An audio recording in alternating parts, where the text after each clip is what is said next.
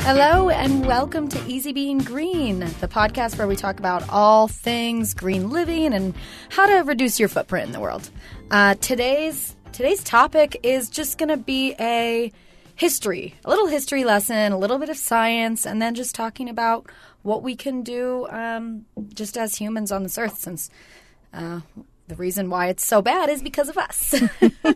Yeah, I think in the last 50 years, a lot of the climate change that's been happening, it has been scientifically proven now that is human caused. So what can we do? And so a little bit of a history on how we got here, and then what can we do as an individual to help make a difference? Exactly. So, I mean, climate change in general, we know of 7 cycles that have happened over the past 650,000 years.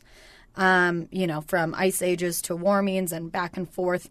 And the reason why it's so prominent right now and kind of scary is because it's at our Earth is the warmest it's ever been, at a much higher rate than we've ever seen. And it keeps on growing. It keeps going up faster than it's ever grown before. So that's why it's so important for everyone to try to make these changes in their life so that we can get that number to slow down a little bit. All right. Do our part. Just our average temperature has increased over a degree since the record keeping began prior to 1900 and 1895.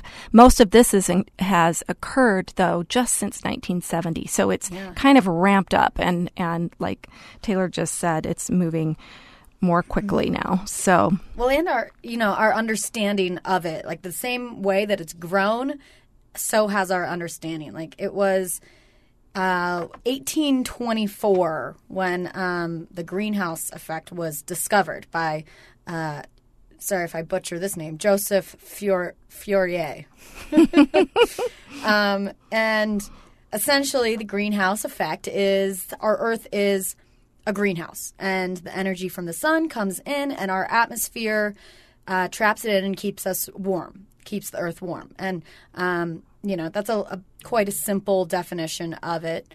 There's more to it. There's actually harmful greenhouse gases that they don't just keep the Earth warm. The Earth absorbs it, and that's why it's getting warmer and warmer. And when this idea first emerged, people loved it. They were like, oh, great, warmer temperatures. It's going to be so nice out all the time, better for crops and all this other stuff. And then it wasn't until, the 70s, 80s when people were like, oh, you know what? This is actually bad.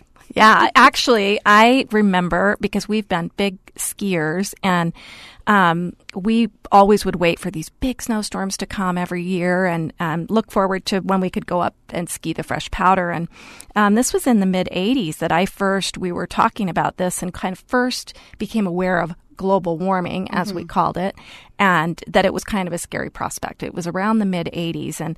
And since then we've watched obviously global warming we now refer to as climate change, because we know it's not just the warming of the Earth, but it's more intense storms and less snow in our valley, and it's up higher because the temperature has increased. And all of those things are being affected, but it was sort of something that we knew then, like looking forward, things are going to be changing. And here we are, 20 some odd years later, 30 years later, and we are seeing results of this. We're seeing our ski season patterns changing. We're seeing these extreme storms and hurricanes and things like that all increasing.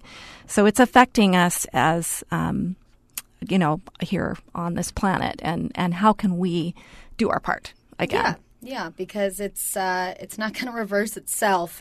This isn't going to be one of those trajectory lines where it just drops, unless there's a massive ice age because of all this. But we'll not go there right now. Try to keep it simple and just look at, again, what's one thing we can do. I mean, one of the biggest things we can do, I think, is, well, it's not only what I think, but as I've done a little bit of research into this, it's can we make choices about our transportation? So just getting in a car, are there times that we can walk instead of drive and or take some alternative form of transportation? Because if all of us, lots of us, made a small choice about that, we would all collectively make a big difference. So yeah, exactly. Just being conscious about when you're traveling, if you need to, if making your driving more efficient, what type of car you buy, riding your bike more, walking. I love just to walk places. That's probably my favorite. Absolutely. And carpooling even. Yeah, carpooling and all of these choices. So yeah. So because this is technically our first episode of Easy Being Green, that's kind of how the format's going to work, is we'll have an overarching theme, and then we're going to offer one way that you can make a difference, and just think about how you want to choose to live your life for yourself and for the planet. That's right. Yeah. There's tons of things that we can do, and we don't want to overwhelm you. So we're just going to give you, one, maybe two things to think about each episode, and hopefully you'll start to figure out what works for you and what doesn't, and make small changes. Those will turn to big changes. Thanks. Absolutely. So Become much. more aware and make a choice. Exactly. Move in the right direction. Thanks so much for listening to Easy Being Green.